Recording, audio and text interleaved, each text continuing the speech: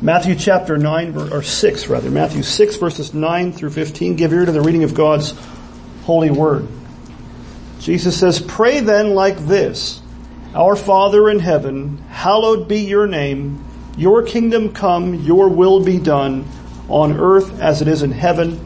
Give us this day our daily bread, and forgive us our debts, as we also have forgiven our debtors. And lead us not into temptation, but deliver us from evil. For if you forgive others their trespasses, your heavenly Father will also forgive you. But if you do not forgive others their trespasses, neither will your Father forgive your trespasses." This ends the reading of God's word. You may be seated. Well, the grass withers, the flowers fade, but the word of God stands forever. Let's pray and ask him to teach us his word this morning. Heavenly Father, thank you for your word. Thank you for even the Lord's Prayer that your Son taught us to pray, that we might know how to approach the throne of grace rightly.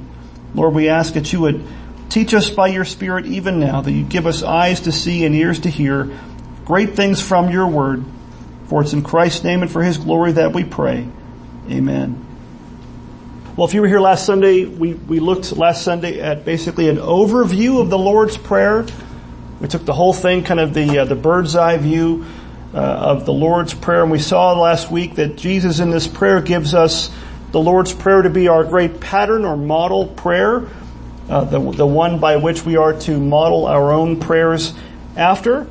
We also looked last Sunday at the pattern or the outline of the prayer itself, of the Lord's Prayer itself, and we saw one of the things that it teaches us and reminds us to keep in mind when we pray is that we have to learn to put first things first in prayer.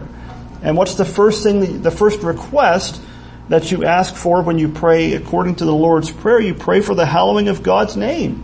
In fact, we saw the first half of the Lord's Prayer, the first 3 of the 6 petitions or requests, those requests focus on God first, God's name, God's kingdom, and God's will being done before it comes to our own needs. Although it does include, we are taught in this prayer to pray for our own needs, our daily bread, the forgiveness of our sins, and being kept from temptation and being delivered from evil. How many of us can honestly claim to pray, especially about the first half, to pray like that on a regular basis, to put the hallowing, revering of God's name first in our requests, and to pray for the coming of God's kingdom, and even that his will might be done before we even pray for our daily bread? Well, this morning, Lord willing, we're going to start looking at the Lord's Prayer in more detail, kind of going from looking at the forest to looking at the trees, so to speak. We're going to consider the Lord's Prayer line by line, one request at a time.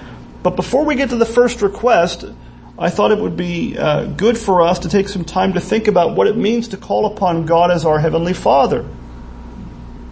Before we actually get into even, let your name be hallowed, what does it mean to call upon God as your Father or our Father in heaven? Now, you might think to yourself, maybe you're sitting here thinking, this is going to take forever. This sounds kind of excessive to spend an entire Sunday, an entire sermon, looking at what amounts to one small part of one very short verse. But I think that kind of goes to show that most of us, including myself, probably for the most part fail to appreciate how significant and fail to appreciate the magnitude of what it means to call God our Father.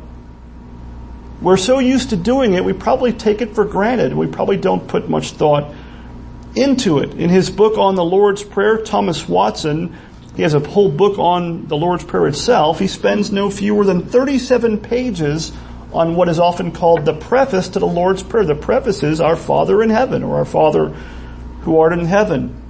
37 pages before he even gets to the first request. As we're going to see this morning, the Westminster Shorter Catechism spends an entire question 100, dealing with this exact thing before it gets into the specific requests. Not to be outdone by that, the Heidelberg Catechism, which actually was written quite a bit before the Shorter Catechism, devotes no less than 2 full questions to our Father in heaven, to what it means to call upon God as our Father in heaven. So evidently our Reformed forefathers in the faith, they clearly thought that this was an important thing for us to think about, to understand, and to keep in mind as we pray. They would have us not rush through and without considering what it means to pray to God as our Heavenly Father or as our Father in heaven. Well, Westminster Shorter Catechism, question 100, it says the following. It says, question 100, what does the preface, that's our Father in heaven, what does the preface of the Lord's Prayer teach us? The preface of the Lord's Prayer, which is, Our Father which art in heaven, teaches us to draw near to God with all holy reverence and confidence, as children to a Father able and ready to help us, and that we should pray with and for others. And so, if you were following along with that, the Catechism basically gives us 3 lessons, 3 things that we are to learn and understand about prayer found in the preface itself, in the address of calling God our Father in heaven. The first thing that we are to learn to pray from this phrase is that we are to pray with all holy reverence and confidence in God. The second lesson is that we are to pray to our Heavenly Father as children to a Father. And the third lesson that we are to learn from the Lord's Prayer, from even the address of the Lord's Prayer, is that we are to pray with and for each other. And so we're going to use that catechism question and answer as kind of the outline of our sermon this morning on the phrase from the Lord's Prayer of talking to God as our Father in heaven. So the first thing that we are to learn and think about when we call upon God as our Father in heaven is that we are to learn from that we are to pray with all holy reverence and confidence. We are to pray with all holy reverence and confidence. And the first thing of that is we're to pray with a holy reverence for God. In other words, even in our prayers, we are to fear God. That should be something that characterizes us when we pray, as well as everything else in our life. Now the Bible, you might know the Bible has a lot to say about the fear of God or the fear of the Lord. Those phrases, if you were to do like a concordance search, you will find those phrases and phrases like that all through Scripture, all through the Word of God. And yet how rarely do we hear of these things today, even in the churches? How often do we hear of the fear of God or the fear of the Lord, even in Bible-believing churches? In Romans chapter 3, for example, the Apostle Paul, if you know the book of Romans, the Apostle Paul in Romans 3, what he kind of does is he's showing us from the Old Testament the total depravity of mankind outside of Christ. He's telling us that we are dead in sin, and what he does is he quotes from a lot of the Psalms and other places, kind of one quote after another strung together to show our real situation, our real condition outside of Christ. And at the very end of that list of quotations, he quotes Psalm 36:1, which says this: "There is no fear of God before their eyes." That's the capper. That's kind of the last word when it comes to depravity. Is you could almost say he's summing the whole thing up. That outside of Christ, we have no fear of God before our eyes. We just don't fear God. And it shows in how we live. Over and over again, the Bible tells us that we are to fear God and keep His commandments. Ecclesiastes 12:13. You can also look at Deuteronomy chapter 6 and chapter 8 and later on. Hebrews 12 verses 28 to 29 points us back to Deuteronomy 4:24 and says this: "Therefore let us be grateful for receiving a kingdom that cannot be shaken, and thus let us offer to God acceptable worship with reverence and awe." If you have the King James, it's with reverence and godly fear. Why? For our God is a consuming fire. You know, there are many in the church today that will tell you that somehow they will imply or tell you straight out that the God of the Old Testament is different than the God of the New Testament. Well, the Bible does not teach that. God does not change. We sang about that this morning even when we sang, "Great is thy faithfulness." And what does the writer of Hebrews do? The writer of Hebrews says, you know that God in the Old Testament that was a consuming fire, that they had a fear of God when they approached Him? He's still the same way. And we still have to offer God acceptable worship. And what is acceptable worship to God? It's not frivolous. It's not anything like that. It's with reverence and awe or godly fear. We ought to have a familial or a family type fear and respect for our earthly fathers. The Ten Commandments teach us that, doesn't it? We are to honor father and mother. We are to fear in a right sense our earthly fathers. And if that's the case, how much more should that be true of us with respect to our heavenly Father? Maybe there's a connection between those two things. There's so little fear of earthly fathers in our day. There's so few fathers in our day that maybe that has something to do with the lack of the fear of God as our Heavenly Father as well. There should be a holy reverence for God when we pray. The first request of the Lord's Prayer also teaches that very same thing, doesn't it? What's the first request in the Lord's Prayer? Hallowed, let your name be hallowed, or revered as holy. We're taught to pray that God's name might be revered as holy in the very first request. Our prayers should be marked by a reverence or fear of God. Are your prayers marked by a holy reverence for God? A fear of God. They should be. He's not just our Father, but He's our Father what? In heaven. And that He is our Father in heaven tells us, it reminds us of His infinite glory, His infinite power and majesty and infinite holiness as well. We have to know who it is that we're approaching in prayer and be mindful of that. Well, the second thing it tells us there is that we're also not just to have holy reverence, but we're to pray and approach God with confidence. With confidence in God. We are to pray to our Heavenly Father with all holy confidence as well as all holy reverence. To call upon God and to call upon Him as our Father ought to lead us to great confidence in prayer. When you call God your Father, that should give you much confidence that God is more than willing to hear and answer and give you help in time of need. How do you think that might change how we pray if we thought about that?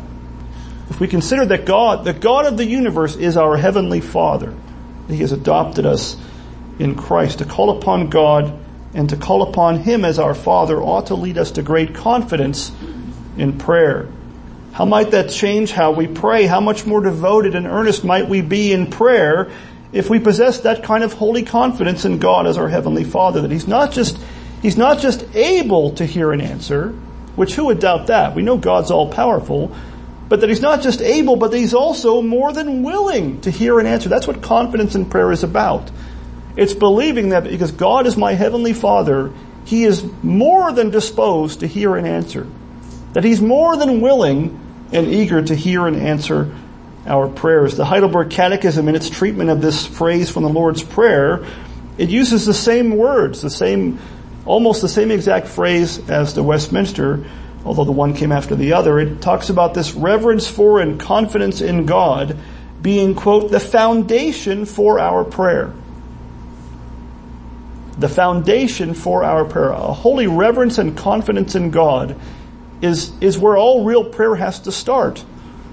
You won't pray without those. If you don't, the less confidence you have in God that He's willing to answer, the less you're going to pray.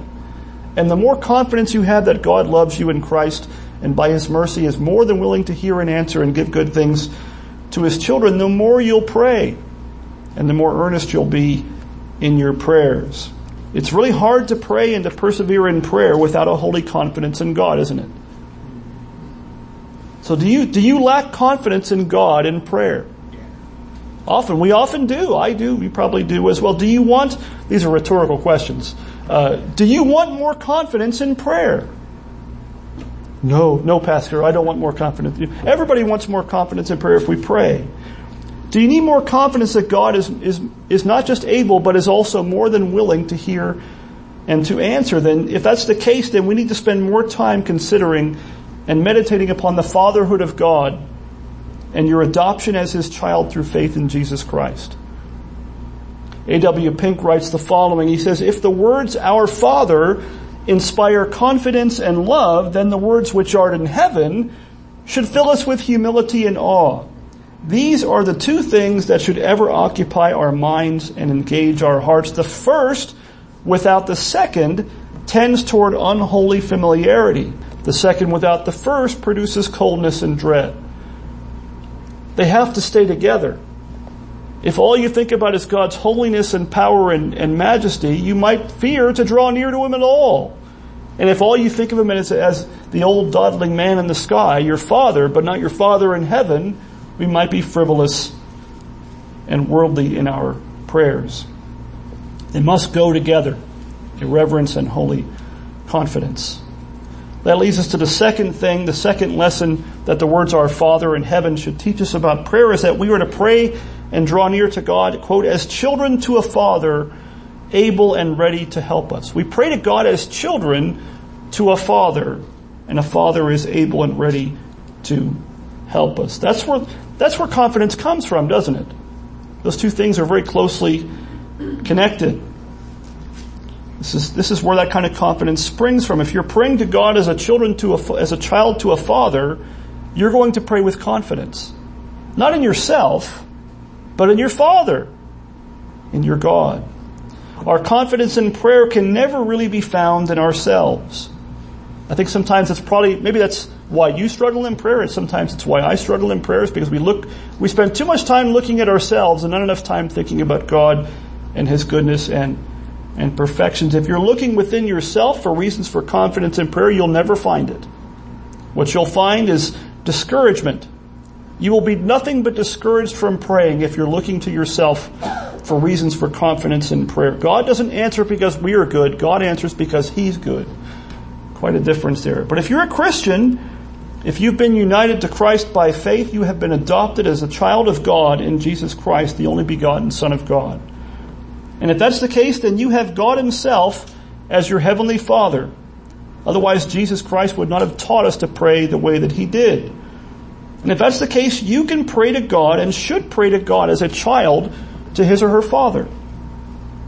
That's how you should address God every time you pray. Think of God not just as God, but as your Heavenly Father in Christ. Now, many wrongly believe and presume in our day, and maybe throughout time, that God is everyone's Father. This is a phrase you might hear, the universal fatherhood of God. The Bible does not teach that. The Bible does not teach that because God is everyone's creator, that He is also everyone's Father. The Word of God actually tells us quite the opposite. None of us, not a single one of us, is a child of God by nature. The only one who is a child of God by nature is the Lord Jesus Christ, the Son of God. We are only children of God by adoption in Him. Ephesians 2:1-3, Paul says this, and you, remember the old show, This Is Your Life? Paul's saying this was your life. If you're a Christian now, here's the way you used to be. The way we were. You were dead, not sick, not crippled. You were dead in the trespasses and sins in which you once walked, following the course of this world, following the prince of the power of the air, the spirit that is now at work in the sons of disobedience, among whom we all once lived in the passions of our flesh, carrying out the desires of the body and the mind, and were by nature children of what? Wrath, like the rest of, not children of God, children of wrath, like the rest of mankind. And think about that. Paul's putting himself in that same lump. He's saying, yeah, me too. This was us. We were children of wrath like the rest of mankind. Dead in sin, sons of disobedience, children of wrath, enemies of God, objects of God's just wrath for our sins. That is the Bible's description of every human being that's ever walked this earth besides Jesus Christ who is outside of Christ. Every single one. It is only in Christ, by faith in Him, that we are saved from our sins and adopted into the family of God by His grace. John chapter 1 verses 12-13 says this. It says, but to all who did receive Him, who believed in His name, He gave the right to become the children of God, who were born not of blood, nor of the will of the flesh, nor of the will of man, but of God. So if you've received Christ by faith this morning, if you've believed in His name, then you have the right to be called a child of God. And you can call upon God as your Father in heaven if that is the case. Now, the Apostle John has a lot to say in the book of 1 John about what you might call the distinguishing characteristics of a child of God, how you can tell if you're a true child of God. Many claim to be children of God that are not. 1 John 3 verse 10, for example, he writes this. He says, By this it is evident who are the children of God and who are the children of the devil. You ever hear the old saying, there's two kinds of people in this world? Well, John subscribed to that and wrote about it in Scripture. By this it is evident who are the children of God and who are the children of the devil. Whoever does not practice righteousness is not of God, nor is the one who does not love his brother. In other words, there's going to be a family resemblance for those who have been adopted into the family of God through faith in Jesus Christ.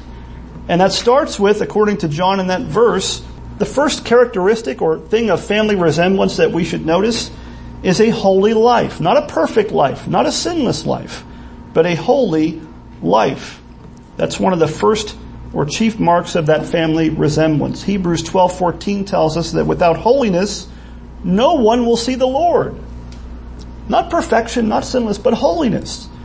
The general tenor of your life is going to be one of seeking to follow God's commandments out of love for God because of His love for you. The second mark of family resemblance that John talks about in that verse is that you're going to have a sincere love for the brethren. What does he say? Nor is the one who does not love his brother. Do you love your brothers and sisters in Christ? Do you delight in their company? Do you delight in their fellowship? Do you delight to worship with them, serve alongside them, even to help them in their times of need? If so, John would have you to be firm in your knowledge that you are a child of God. You ever struggle with assurance of your salvation? These are things John, according to the Holy Spirit, would have you look to. Do you love other Christians? Or do you avoid them like the plague? If you have a sincere love for each other, that is an evidence of you being born again and of being a child of God. If not, you must search your heart and consider well whether or not you truly know the Lord and really have the right to be called a child of God yet, and if you're in Christ or not. Again, our confidence in prayer that we might pray as a child to His Father is a confidence in God, not in ourselves. It's a holy confidence in God that we pray to God as a child to His Father who is, what does it say, who is able and ready to help us. Once again, we're pointed back to God's perfections, even His mighty power and steadfast love. God is, because He is God, what does the Bible say in Ephesians 3:20? He is, quote, able to do far more abundantly than all we ask or think. There's no lack of able to. There's no can't with God. He can do all things. The scripture says nothing will be impossible with God. Not most things, not a lot of things, nothing. There's nothing God can't do because of His power and majesty. And because in Christ He is our Heavenly Father, you can be assured that He is not just able, but that He is willing to help you in your time of need. In other words, He is willing to hear and answer your prayers. That might be the most mind-boggling thing you ever think about. Why would God answer my prayers or your prayers? Why would He bother? But He does. Not because of us, but because of Him. He's willing to hear and answer our prayers. Look at Matthew 7, verses 7 through 11. The Lord Jesus Himself, in the Sermon on the Mount, the same general passage that we're in with the Lord's Prayer, He says this, ask, and it will be given to you. Seek, and you will find. Knock, and it will be open to you. For everyone who asks receives, and the one who seeks finds, and to the one who knocks it will be opened. Or which one of you, if his son asks him for bread, will give him a stone? Or if he asks for a fish, will give him a serpent? If you then, who are evil, know how to give good gifts to your children, how much more will your Father who is in heaven give good things to those who ask Him? In other words, when we have a lack of confidence in God to hear and answer our prayers, when we think of Him as someone who is unwilling or less than willing to hear and answer, we're insulting God. We're saying, you know what? I'm a better father to my children than God is to me. You know, even some of the worst earthly fathers among us. And what does He say? If you then being evil, what's He saying about God? Well, God's the opposite of evil. And if you evil people do good things for your kids, how can you possibly think God doesn't take care of His own? It's an insult. Even if it's an unintended or implied one, it's an insult to God's glory and majesty. How much more, He says, will God, as our Heavenly Father, give good gifts to those who ask Him? You know, if you have children, if you've had children or grandchildren, you know, all of us, our resources are quite limited. Right? There are things that your kids or grandkids might want that there's a line somewhere in your bank account that you can't cross, that you don't have we're not the federal government. We just can't keep writing checks, you know. Well, you can, but it won't work very well. God doesn't have that problem. But you want to do good things for your kids. You're disposed, even on your worst day, you want to do good things for your children and grandchildren. Well, how much better than we are is God in doing that? Not only that, but if God has given us His only begotten Son for our salvation, if He gave Him up to die on a cross for our sakes, how could He possibly hold back lesser things from us? Look at Romans 8:32. Paul says, He who did not spare His own Son, but gave Him up for us all, how will He not also with Him graciously give us what? All things. Our problem is we think of the all things as too big. Christ is the biggest thing God could ever give us. Everything else is gravy. Everything else is small change in comparison. God, think about this. If you're a Christian here this morning, if you're a believer in Christ and have been adopted into His family, God has given you both His Son for your salvation and His Holy Spirit. He has put His Holy Spirit within you. How then can we imagine or believe or insult God in thinking that He won't be merciful to us and won't be well disposed to hear and answer our prayers, those prayers of His adopted children? He's given us the biggest things He could possibly give us. He's given us Himself. How will He not, along with His Son and His Spirit, give us all things? In other words, theology matters. What you believe about God matters. What you believe about God as your Heavenly Father will affect how you pray. And so we have to have our minds renewed by the Scriptures so we might know God rightly and have a right thought and right estimation of Him as our Heavenly Father. If you pray as a child to a Father who is able and ready to help us, you will learn to have great confidence in prayer because you'll have great confidence that God is able and willing to help you, just as a father is to his child.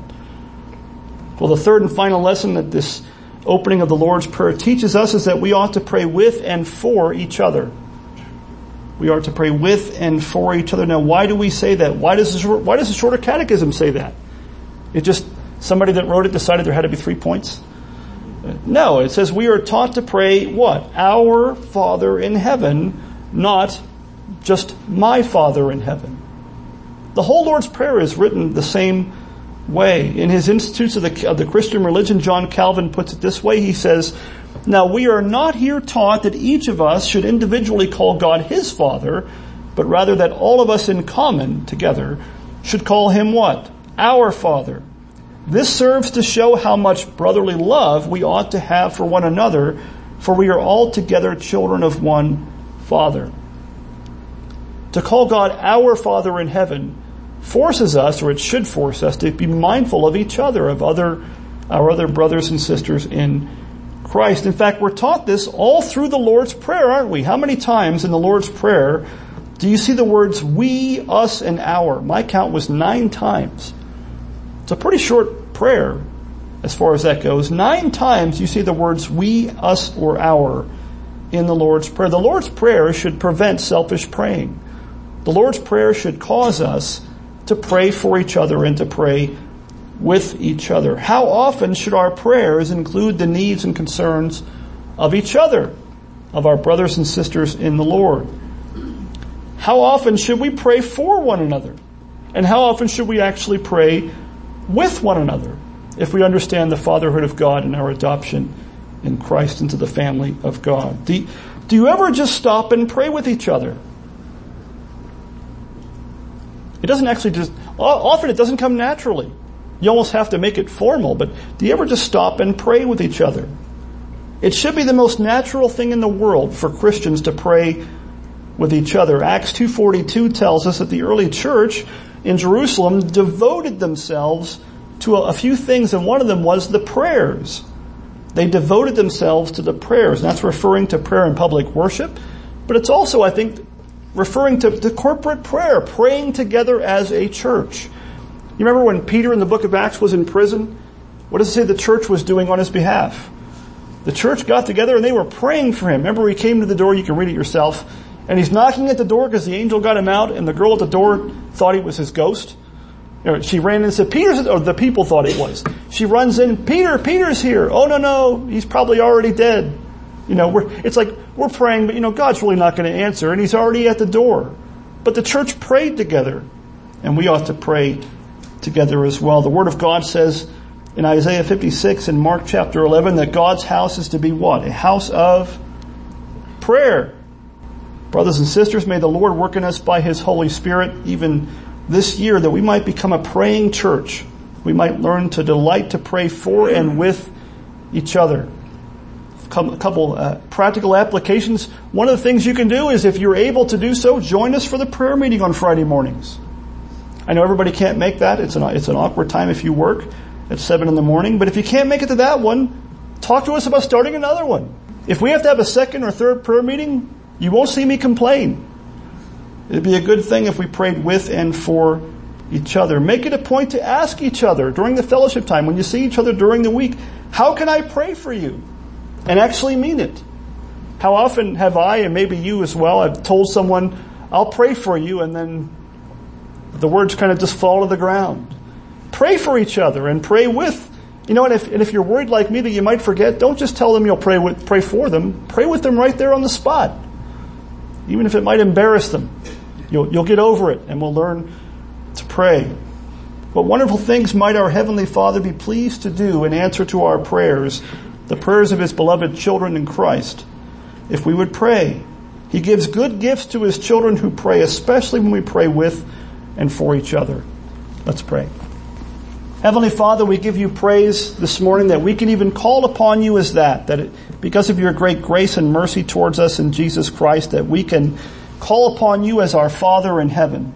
We don't even begin to understand how great that privilege is and how awesome a thing it is to be able to call upon you in prayer at all, much less to call upon you as our Father in heaven, Lord. We thank you for this great privilege that we have, Lord. We thank you that you are both able and willing, more than willing, to hear and answer our prayers, not because of us, because we are not worthy of being heard, but because you are pleased to hear and answer because of your great mercy and kindness and the abundance of your steadfast love to us in Jesus Christ. We thank you that as a father has compassion on his children, so you, Lord, have compassion on those who fear you. You remember our frame. You know that we are dust, Lord. And we ask that you would work in us even now. Teach us to pray even as your Son taught his disciples. Work in us by your Spirit, a spirit of prayer that we might call out by the Holy Spirit to you, Abba, Father. Give us great reverence for you in prayer. Work in us that we might have greater confidence in you in prayer, that we might be encouraged more and more to pray, to seek your face, to seek the glory of your name, the coming of your kingdom, the doing of your will on earth as it is in heaven, and even to seek our daily bread, the forgiveness of our sins, and to be kept from temptation and protected from the evil one, Lord. Work in us this year that we might become a praying church, a praying people, praying families, and praying Christians. And we pray that you would give us eyes to see your answers and make us quick to give you thanks for all that you've done. Thank you for condescending by your grace to even use the imperfect prayers of your sinful people and imperfect people for the working out of your purposes and your will. For it's in Christ's name we pray. Amen.